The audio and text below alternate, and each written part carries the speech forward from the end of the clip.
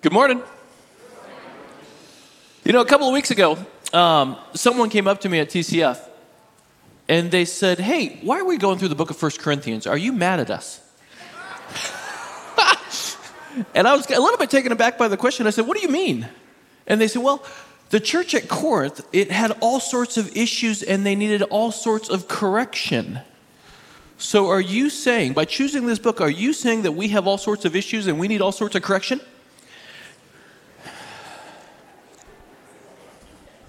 I wanted to say yes and turn away, but I thought that might not help the situation at all. And it's actually not the reason. Heavens, no. I'm not mad at anything.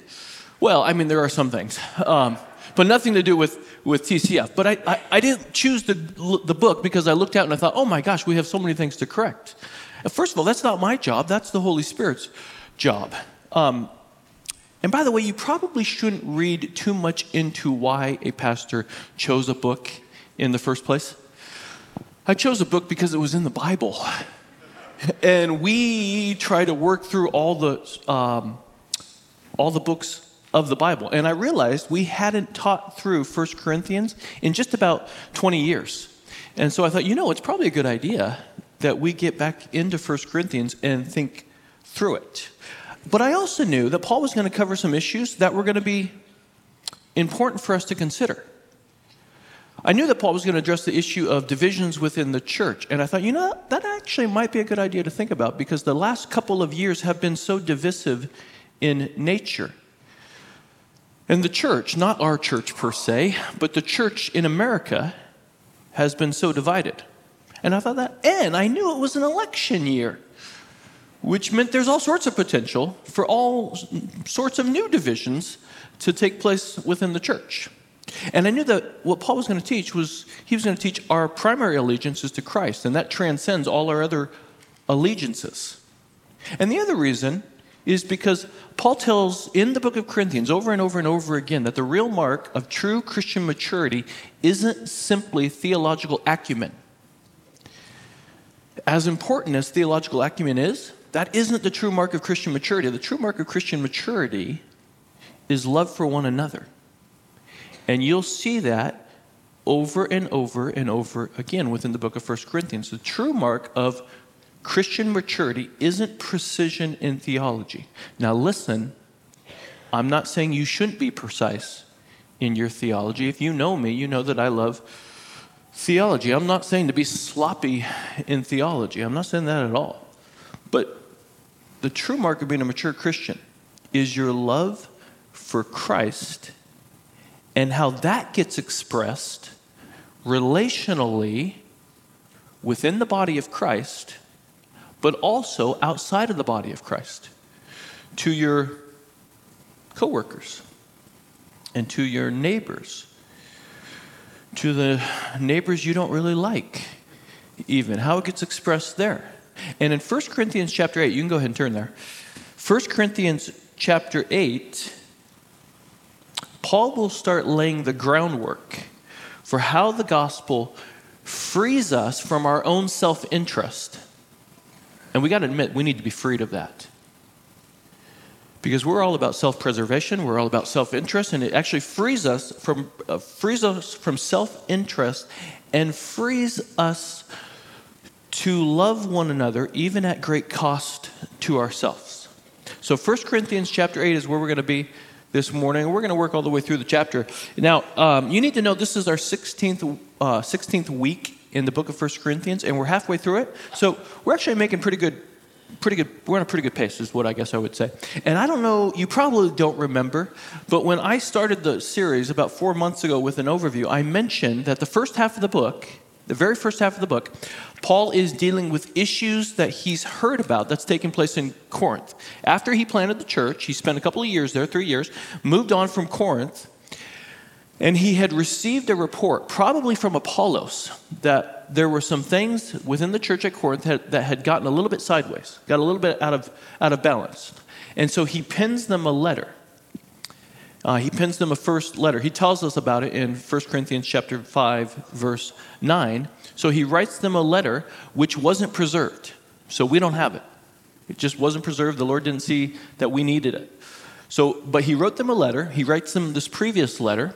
But then he gets another letter. He gets a letter back, probably from Chloe's people, Chloe was probably a business person in the area. She had associates working. They went to the church. They saw some things that were taking place. And so they write a letter back asking Paul some questions concerning certain situations that the Corinthians, who remember, they were young believers, that the Corinthian Christians were confused about. So the first half of the book is Paul addressing issues that are taking place that he's heard about. They're quarreling over leaders. They're boasting in their own wisdom. They're boasting in their sexual immorality. And then the second half of the book is really, Paul begins to address questions that they put to him. And you're in chapter 8. Skip back to chapter 7 real quick.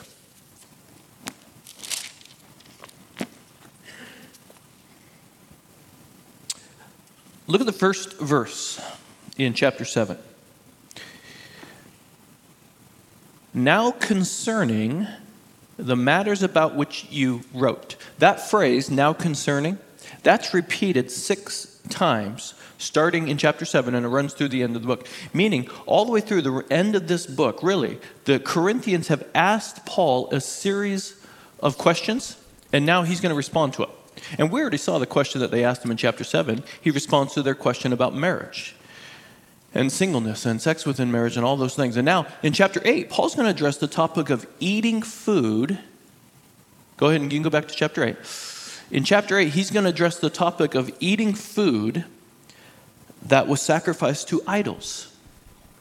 And at this moment, you may be thinking to yourself, well, I don't need to pay attention because I don't eat food that was sacrificed to idols, and I don't know anybody that sacrifices food to idol. You may be thinking that to yourself, and here's the deal, you'd be wrong about that. Because while food sacrificed to idols is the presenting issue, that is the presenting issue, there's a deeper issue at stake that Paul's going to get to. The presenting idol is food that's sacrificed to idols, but there's a deeper issue, and the deeper issue is this. Are you willing to limit your freedoms and rights for the sake of another believer? That's the deeper issue. Are you willing, as a Christian, as a Christ follower, to limit your freedoms and your rights for the sake of another believer? Am I free enough in Christ to restrict my freedom for the sake of another brother or sister in the Lord? That's a huge question. Well, why was that the question? Here's the reason why. All around the Mediterranean world. Am I going too fast? Are you guys still tracking with me? Okay. All around the Mediterranean world, the Greeks and the Romans, they were polytheistic, meaning they worshipped multiple gods, right? They worshipped all sorts of gods. They had a god for every circumstance and every occasion and every situation that they thought had significance. There was the god of war. There was the god of fertility, human fertility. There was the god of crop fertility. There was the god of hunt. There was the god of marriage. There was the god of sex. There was a god for every need in every circumstances, in any activity of life that they thought had consequence. And remember, in Corinth, what was the temple in Corinth? Anybody remember?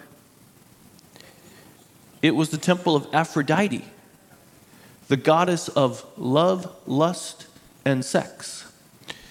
That was the temple. And to all of these gods, if you were saying, I would like my spouse to be fertile, you would go and make a sacrifice to that god. If you were saying, I want our team to go win this battle, not our team, but our tribe, our village to win this battle, you would go and make a sacrifice at the god of war. If you were saying, I really need my crops to come in because I need a bumper year and I need to pay back some loans, you would go to the crop god. All of these gods you would go to. And in Corinth, one of the main ones was the goddess Aphrodite. Again, the goddess of love, lust, and beauty. And all of these gods you sacrifice to. And usually the meat that was divided. Now, I know this is a lot of background, but it's going to make sense here in a minute. The meat that was sacrificed was usually divided into 3 parts. One part was burned up on the altar as the sacrifice, the proper sacrifice itself.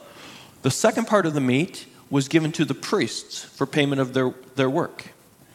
By the way, if you want to give me filet mignons, I will not object. The second part of the meat was given to the priest and for payment of the offering. And then the third part of it was kept by the offerer themselves. Now, the priests, because so many people were making sacrifices, the priests couldn't possibly eat all of the meat that was given to them. And so what they did is they sold the meat in the marketplace. And really, attached to all of the temples, the majority of the temples, there was kind of a little butcher shop. A butcher shop and a banquet hall, where again, they sold the meat that was offered to an idol, to a false god. This meat that was offered to a false god, they would sell it there. And it was almost impossible, if you were a believer who had any personal contact with a Gentile, to avoid the question of, can I eat this meat that's been sacrificed to an idol? Most social occasions, including weddings and many kind of cultural festivities, town festivities, they were held in the temples. And the meat that was offered there was offered to an idol. If a relative or a long-term friend was given a banquet, a Christian had to decide. They either had to make excuses for not attending, which you couldn't do indefinitely, right? Because they're just towns. You had to either keep making excuses, or he had to eat food that he knew was offered to an idol, had been a part of an idol offering. And some of the Corinthian Christians who had just converted out of polytheism, where these gods were very much a part of their life, and they really thought they were offering it to another god who was a rival god to the one true God. They had just been converted out of that way of life, out of that way of thinking. They came into a relationship with Christ, and now they have to make this decision. And a great many of them, the Corinthian Christians, they refused to eat the meat because it associated them with pagan practices that they did before they converted, and they didn't want anything to do with their former way of life. And by the way, the first of the 10 Commandments says, "You shall have no other gods before me." And the second says, "You shall not bow down or worship an idol." And so they're looking at this situation, these Christians in Corinth, these young ones, they're looking at this situation and saying, we can't participate at all because we want to honor God. He's our true Lord. And another group within the church, probably some older Christians, they're looking at these younger Christians and they're saying, idols aren't real. Therefore, you dummies, you can participate. And more than participate, you can actually be a witness amongst you can actually be a witness to the Lord amongst the Gentiles because of it.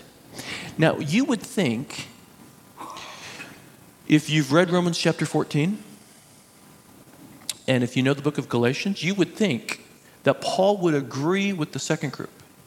The group that says, yeah, of course you can go ahead and eat, and you can actually be a witness to it. You would think that Paul would agree with that, but he doesn't. He doesn't agree with that. He agrees with it in theory, but not necessarily in practice. And what he does in 1 Corinthians chapter 8 is he gets to the deeper question instead.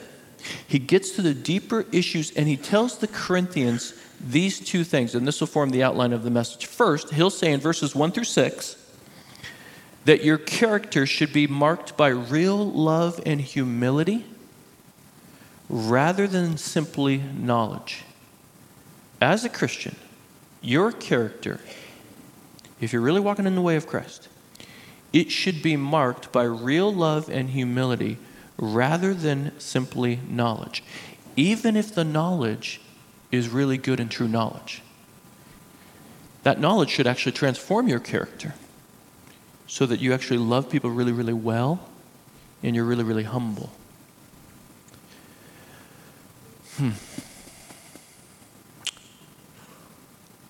Let me say it like this. The American church today is not known for its love. I will just say that. It should be. It should be marked by it. But it's not. It's marked a lot more by its theological acumen. But that theological acumen, that head knowledge, hasn't been transferred all the way down to the heart. And it causes all sorts of rifts within the community at large, within the culture at large. So that's the first thing he's going to say, verses 1 through 6, that your character should be marked by real love and humility rather than simply knowledge. And then in verses 7 through 13, he'll say your chief concern should be the spiritual formation of another rather than your liberty. Your chief concern should be the spiritual formation of a brother and sister in Christ rather than your liberty. And that's in verses 7 through 13. So let's get into the text. We'll see how he says it. First, your character should be marked by real love and humility rather than simply knowledge. Verse 1. Now, concerning, there's that phrase, now concerning food offered to idols, we know that all of us possess knowledge.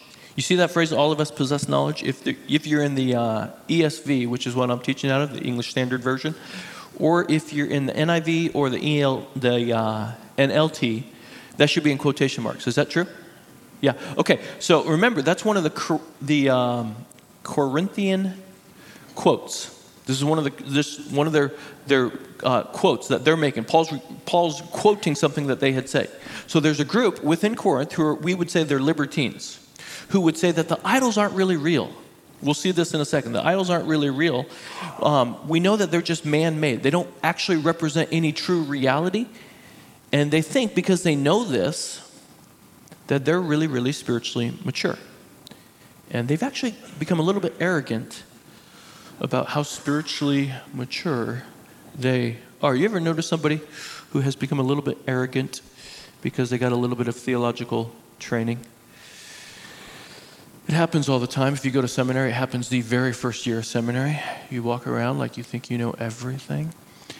And then you get into Greek and Hebrew and you realize, oh, actually, I don't know anything. And that's actually the process. The process of knowledge is the state of moving from ignorant consciousness to well-known consciousness of your ignorance. That's actually the process of acquiring knowledge. And so he says, now concerning food, we know, you guys say that we know that all of us possess knowledge. This knowledge puffs up,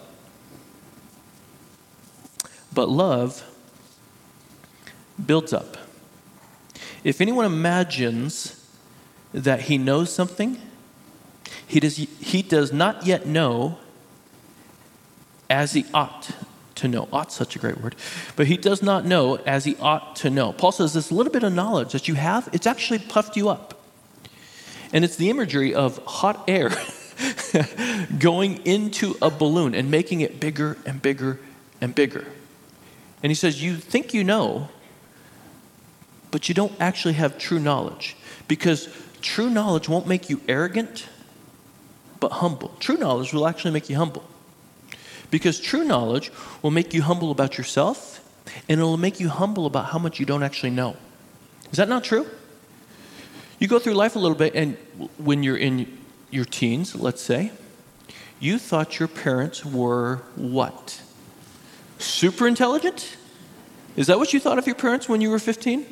Or my daughter's 15. I know how little she thinks of me. When she pulls out her homework, math homework particularly, she says, oh, you can't help me with this. I have to go to mom. Because when you're young, you think you know everything. And you get a little bit older, you realize, oh, I don't know anything. By the time you're 30, in relation to your parents, you realize they knew everything and you knew nothing. Is that not true? That's exactly the situation. So true knowledge will actually make you humble about yourself and humble about how little you actually know. And Paul says, more important than knowledge is love. Now, is Paul saying that we shouldn't seek to acquire knowledge and grow? No, of course not. Because to the church at Rome, he says, whatever was written in earlier times was written for our instruction. To the church at Colossae, Paul prays that we might be filled with the knowledge of God's will and all spiritual wisdom and understanding. And in several of his other letters, he says he didn't want them to be ignorant about certain matters.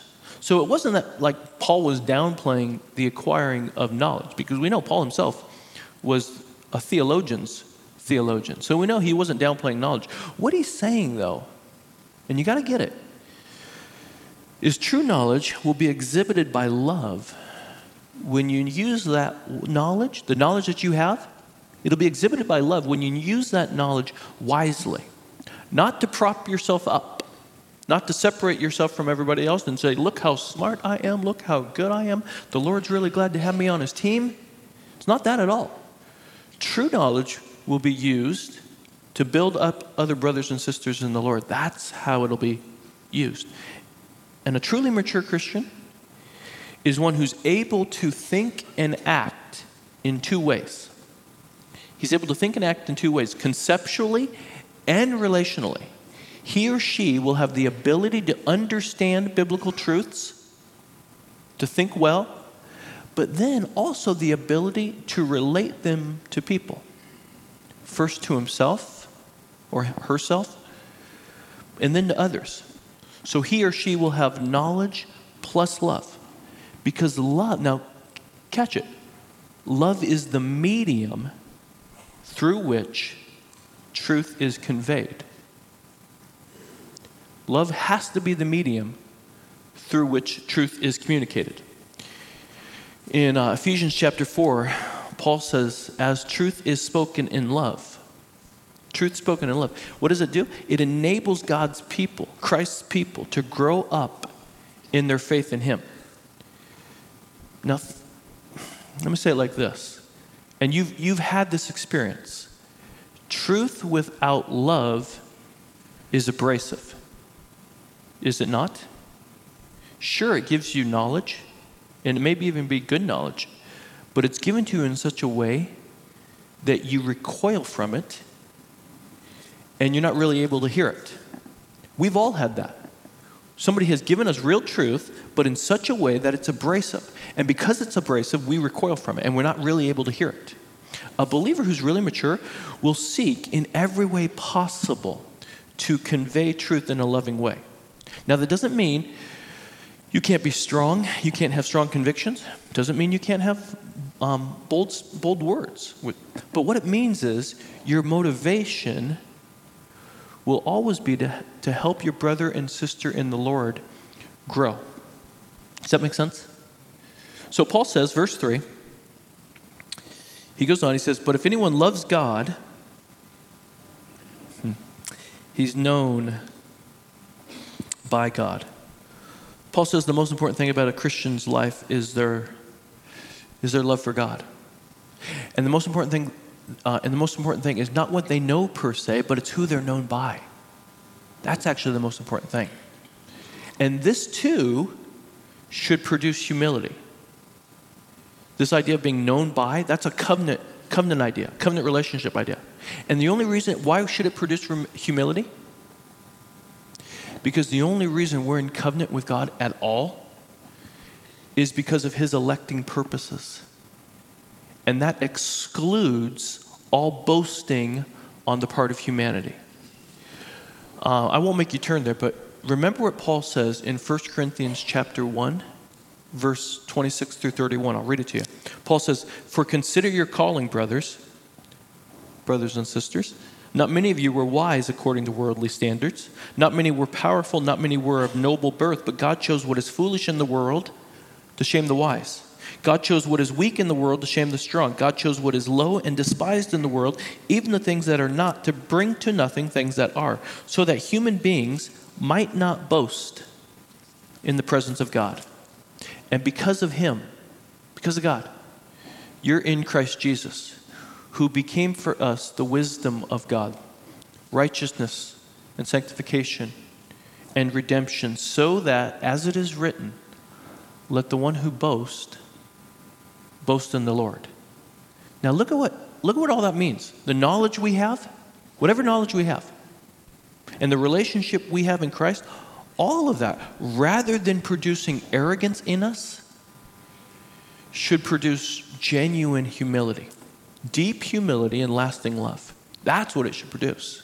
And now, in verses 4 through 6, what Paul's going to do, he's going to pick up where he left off, and he's going to make this gigantic theological statement. Look at what he says. Therefore, as to the eating of food that's offered to idols, let's come back around to this thought.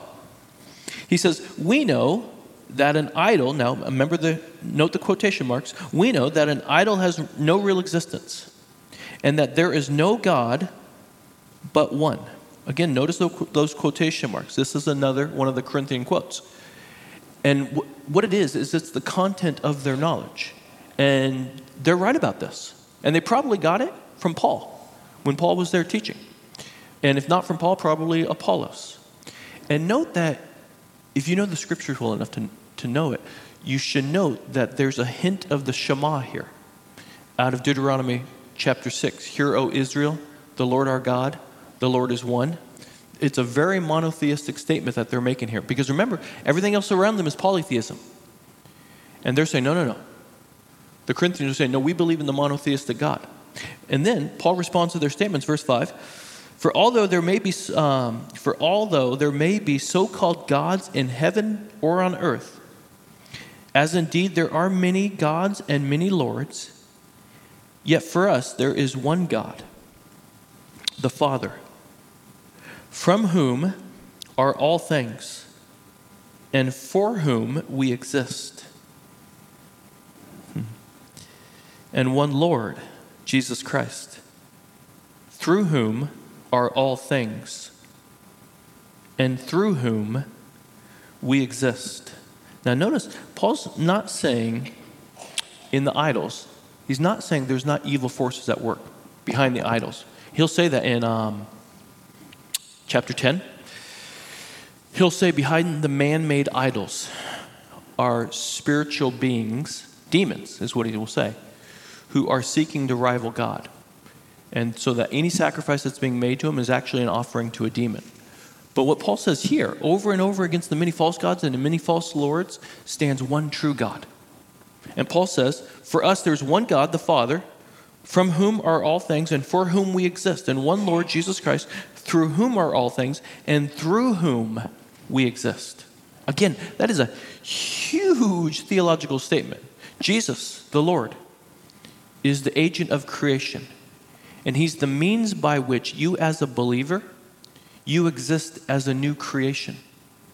Remember, Paul will say in 2 Corinthians chapter 5, if anyone's in Christ, he's a new creation. The old things have passed away. Behold, the new things have come. He says, Christ is the reason why you exist as a new creation. And our allegiance to the one God and to the one Lord, that puts our allegiance to him, the one who put our needs and our interests above his own.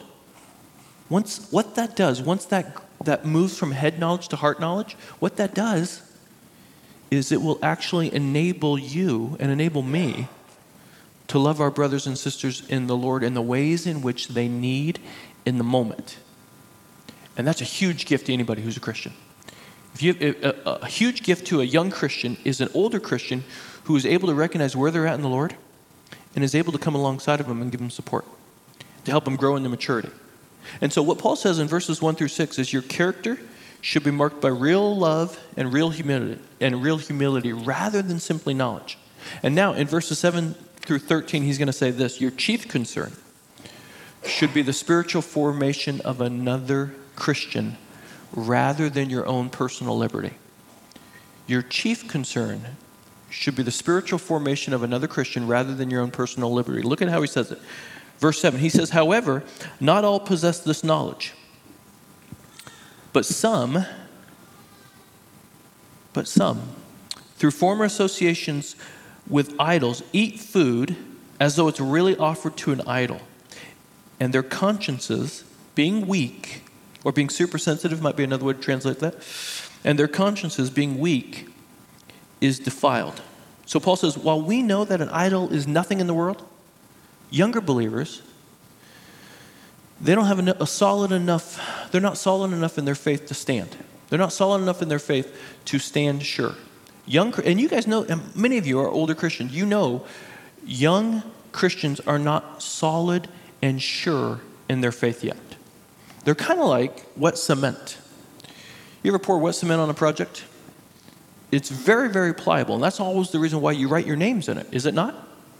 So that 30 years later, someone can come along and say, that guy did a lousy job. That's why I always recommend you write somebody else's name. But what do you do when you're pouring cement? You're pouring concrete. You have forms around it, don't you? Yeah, you do. Why? So you have the forms around it until it becomes stable and sure, sure enough that it can stand on its own, and then you can pull the forms. And that's a lot like young believers. Through no fault of their own, but through the world's influence, they're not, when they come to Christ, they're not stable and sure yet in the faith. And again, not through anything of their own. They're just not, they've come out of one culture into a completely different culture. And because of it, they have all sorts of questions. And they have past associations with things of this world, just like you did. You had past associations with things of this world that when you became a Christian, those things tripped you up in your discipleship. Is that not true? I remember one time I went to the Shady Cove Market, and there was a guy buying a gigantic pack of alcohol. And I thought at the time I was never going to drink alcohol in my life, and I thought it was a sin. The guy looked, it was not Pastor Rick, but the guy looked just like Pastor Rick. And I thought it was Rick when he was buying it until he got out. Here's how I identified it wasn't Rick. He was wearing a Raiders jersey, and I knew Rick wasn't dumb enough to wear a Raiders jersey. But at the moment, I thought it was Rick, and I was stumbled over it. I seriously was stumbled. I was 18 years old, and I thought to myself, oh my gosh, does this mean a Christian can have alcohol? What does this mean? And it sent me for a loop for about a day. Until I figured out that it actually wasn't Rick. I called him later. I said, was that you at the store? And he said, no, it wasn't me. Now, here's the deal. Through past associations, a lot of things can trip us up in our discipleship to the Lord. And that's what Paul's saying. He's saying, while we may have freedom, and while we may know an idol isn't really anything at all, the young believers in Corinth don't know that. They're struggling over this. And therefore, your chief concern should be their spiritual formation rather than your liberty. Do you have a liberty to go eat the meat? Sure you do. Paul will say it all over the place in Galatians and in Romans. He says, sure you do. He says, but if it's going to trip up another younger person, another younger believer, then you don't. Look at the second part of verse 7. He says, but some, through former association with idols, they eat the food and they're thinking to themselves, it's really being offered to an idol. And their conscience, being weak, is defiled. He says some young Christians are still so accustomed to the idols that the food that they eat, they think it's actually being sacrificed to an idol. And by doing so, their consciences, because they came out of that past association, they're super sensitive. They're super sensitive to these matters, and in the process of them eating the meat or being tempted to eat the meat, it's actually defiling them in the process. And that defiling word, that's a super strong word. Defiling means like to destroy. He says that's actually what's happening. Look at verse 8. He says, food will not commend us to God. We're no worse off if we do not eat, and no better off if we do. Earlier in Romans 14, Paul says, the kingdom of God is not a matter of what one eats or drinks, but of righteousness, peace, and joy in the Holy Spirit. So it's not about what you eat or not. So while Paul would agree with the more mature Christians that food is neutral in general, here, however, in context, and context is king. Context is king. More than a biblical principle, context is actually the matter. That's actually the issue at hand. Paul has in mind food that was sacrificed to idol, which may or may not be eaten. Now, there's flexibility there. Food may or may not be eaten based upon the conscience of another person. That's huge. And you can probably tell where Paul's punchline is going to go. But here it comes, nevertheless. Look at verse 9. He says, but take care that this right of yours, this so-called right of yours, does not somehow become a stumbling block to the weak. This is, in a sentence, what Paul's going to say all of chapter 9. He's going to use himself as an example. He's going to press this point home by using himself as an extended example of a person he's going to say, look at me. He goes, you think it's okay to hold on to rights? I let go of all of my rights. I let go of all of my freedom for the sake of the gospel. But what he says here is that the Corinthians, they may or they may not have the right to eat the food, to eat the idol food. And that's a question he'll return to in chapter 10. But what they absolutely must not do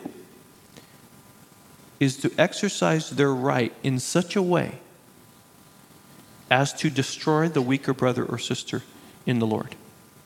He says, do you have rights? Yes, you do. Do you have freedom? Yes, you do.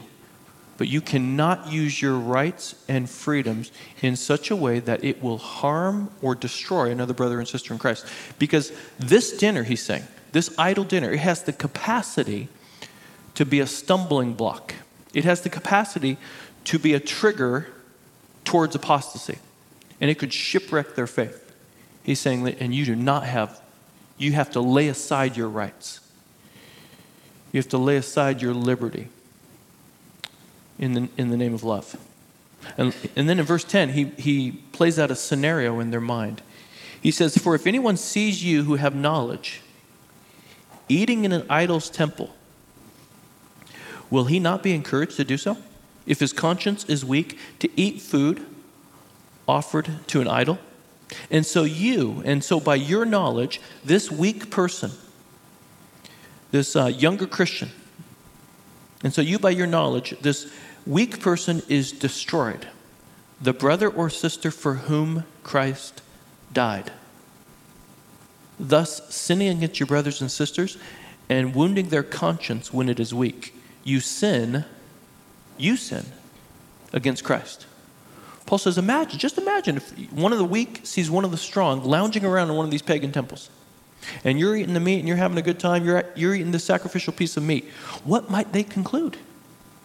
He says, you know what they're going to conclude? They're going to conclude that they can eat the idol meat as well. They're going to conclude that. And for them, eating the idol meat is an act of worship.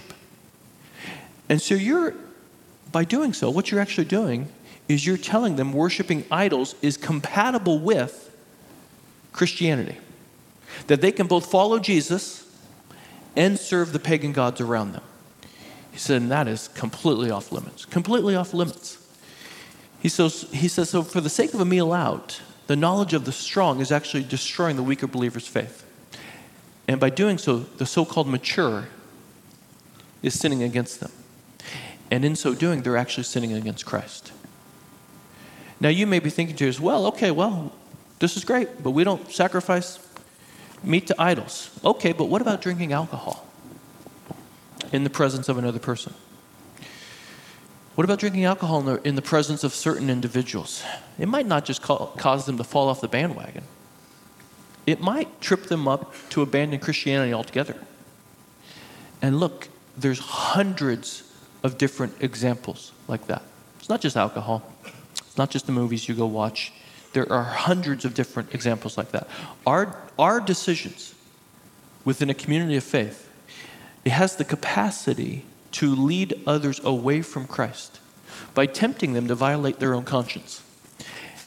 And faced with the consequences such as destroying their faith, wounding their conscience, causing them to sin, and us actually sinning against Christ, faced with consequences like that, our liberties and our rights, they fade into insignificance, does it not? It fades into insignificance. Because real freedom will say, I can limit my freedoms for the sake of another. That's what real freedom is. Which is what Paul says. Look at verse 13. He says, therefore, if food makes my brother stumble, I will never eat meat again, lest I make my brother stumble. He says, you want to talk about freedom? I have the freedom to limit my freedom for the sake of another.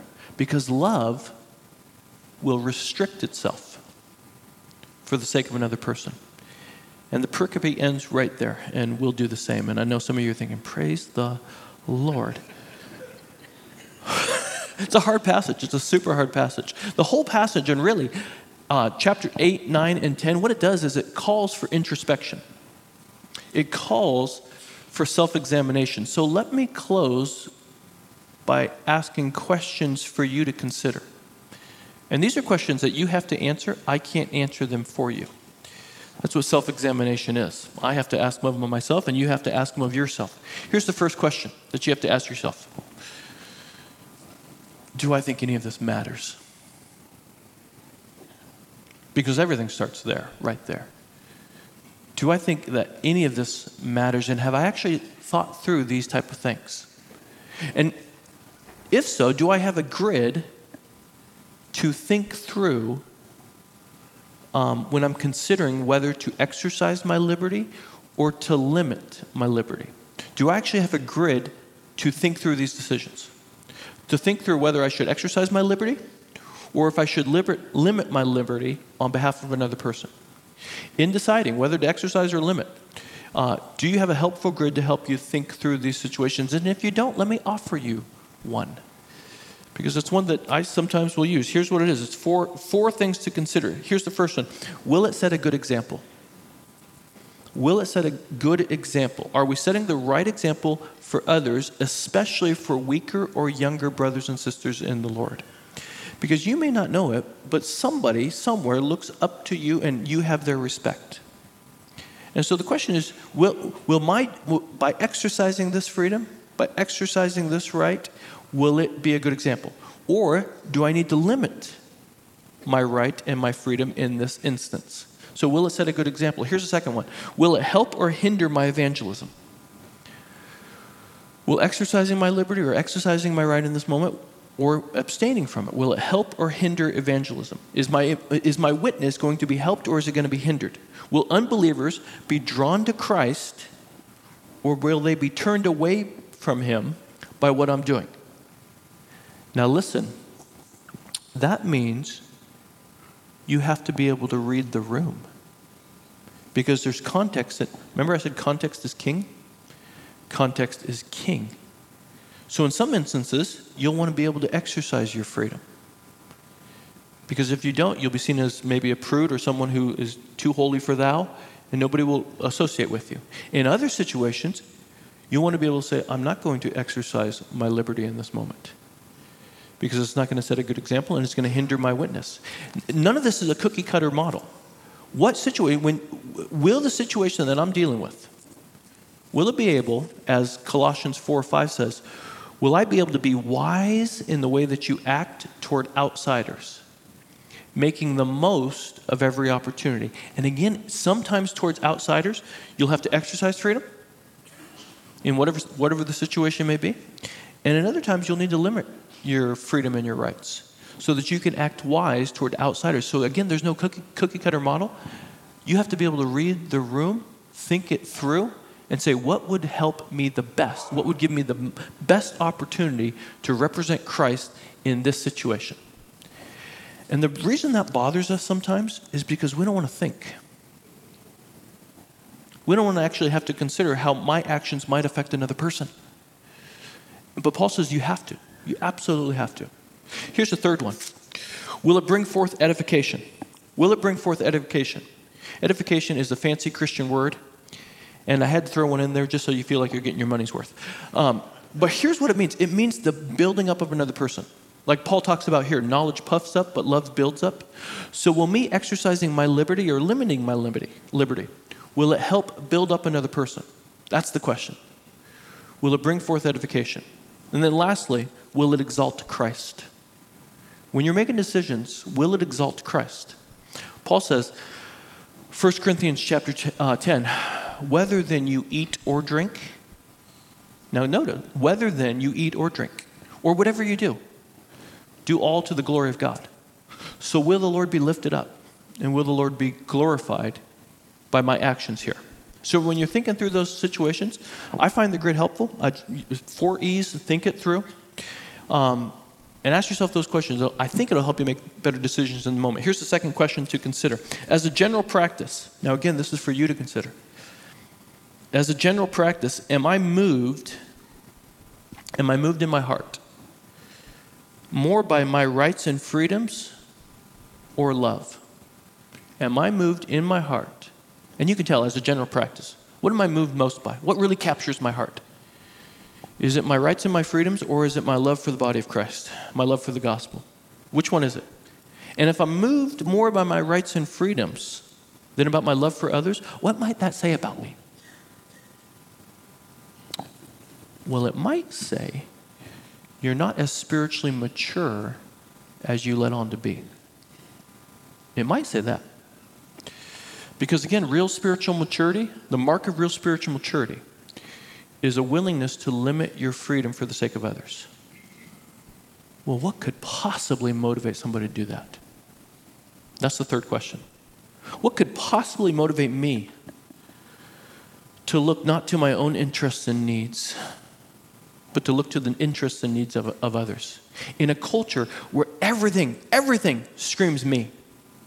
In a culture where everything screams about what I deserve, what my rights are, what my freedoms are, what I deserve. What could possibly motivate anyone to look not to their own needs, but to the needs and the interests of others?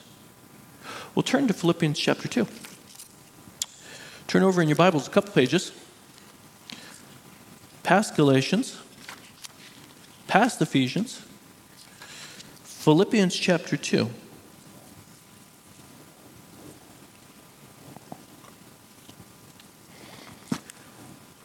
Look at what Paul says here.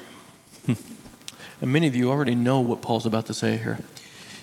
He says, so if there is any encouragement in Christ, any comfort from love, any participation in the Spirit, any affection and sympathy, complete my joy by being of the same mind, having the same love, being in full accord and of one mind. Do nothing from selfish ambition or conceit, but in humility count others more significant than yourselves. Let each of you look not only to his own interests, but also to the interests of others. Have this mind among yourselves, which is yours in Christ Jesus. The mind of Christ. Paul talks about it in 1 Corinthians chapter 2. Have this mind among yourselves, which is yours in Christ Jesus, who though he was in the form of God, did not count equality with God a thing to be grasped, but emptied himself by taking the form of a servant. By being born in the likeness of men and being found in human form, he humbled himself by becoming obedient to the point of death, even death on a cross. Therefore God has highly exalted him and bestowed on him the name that is above every name, so that at the name of Jesus every knee should bow in heaven and on earth and under the earth, and every tongue confess that Jesus Christ is Lord, to the glory of God the Father. You see what Paul says? How is anybody, what could possibly motivate anybody to lay aside their rights, their freedoms, their privileges for the sake of another? Only when the gospel moves from knowledge, from mental assent, only when it moves from capturing your mind to capturing your heart will you be willing and able to put on the mind of Christ and look to the interests and needs of others, because this is what Christ has done for you. Don't you see? This is exactly what Christ has done for you. Christ had all freedom. He had all liberties. And he says, I'm going to go to the cross in their place. I will lay aside my freedom for them. This is exactly why the gospel, the Lord's saving love in Christ, it humbles you out. It fills you with love, and it enables you to look not just to your own needs and interests, but to the needs and interests of others. You know what the gospel actually does to you? What it will actually produce in you? It will produce deep humility. Deep humility, because you know you're not saved by your works. You're saved because of the Lord's love. It will produce in you lasting love, a love given to you that's eternal. Deep humility and lasting love. The very things that we all try to project to be, deeply humble and incredibly lovely, these are actually given to you in Christ. And it's the only way that we're able to love one another well. Amen? Let me pray, and then we'll sing. Father, we need to hear the gospel again and again and again. Because everything in our culture tells us it's always about us all of the time. And yet you tell us, you have shown us in Christ what true spirituality looks like. It looks not to meet its own needs. It is willing to lay aside freedom and rights for the sake of another. It is able to relate true knowledge in such a way that others can grasp it and be built up by it. And so, Father, we pray for us individually, but collectively as a church, that the true mark of spirituality, of mature Christian faith, the mind of Christ, would be ours, that we would walk in your love, we would seek to build one another up, not tear one another down, that we would love your people within the body of Christ well, and seek to love our neighbor as ourselves, to love them to the best of our ability, knowing that some situations will be harder to navigate than others, but doing it in such a way that we really seek to represent Christ there. So enable us in these ways, Father, by the power of your Holy Spirit. In Jesus' name, amen.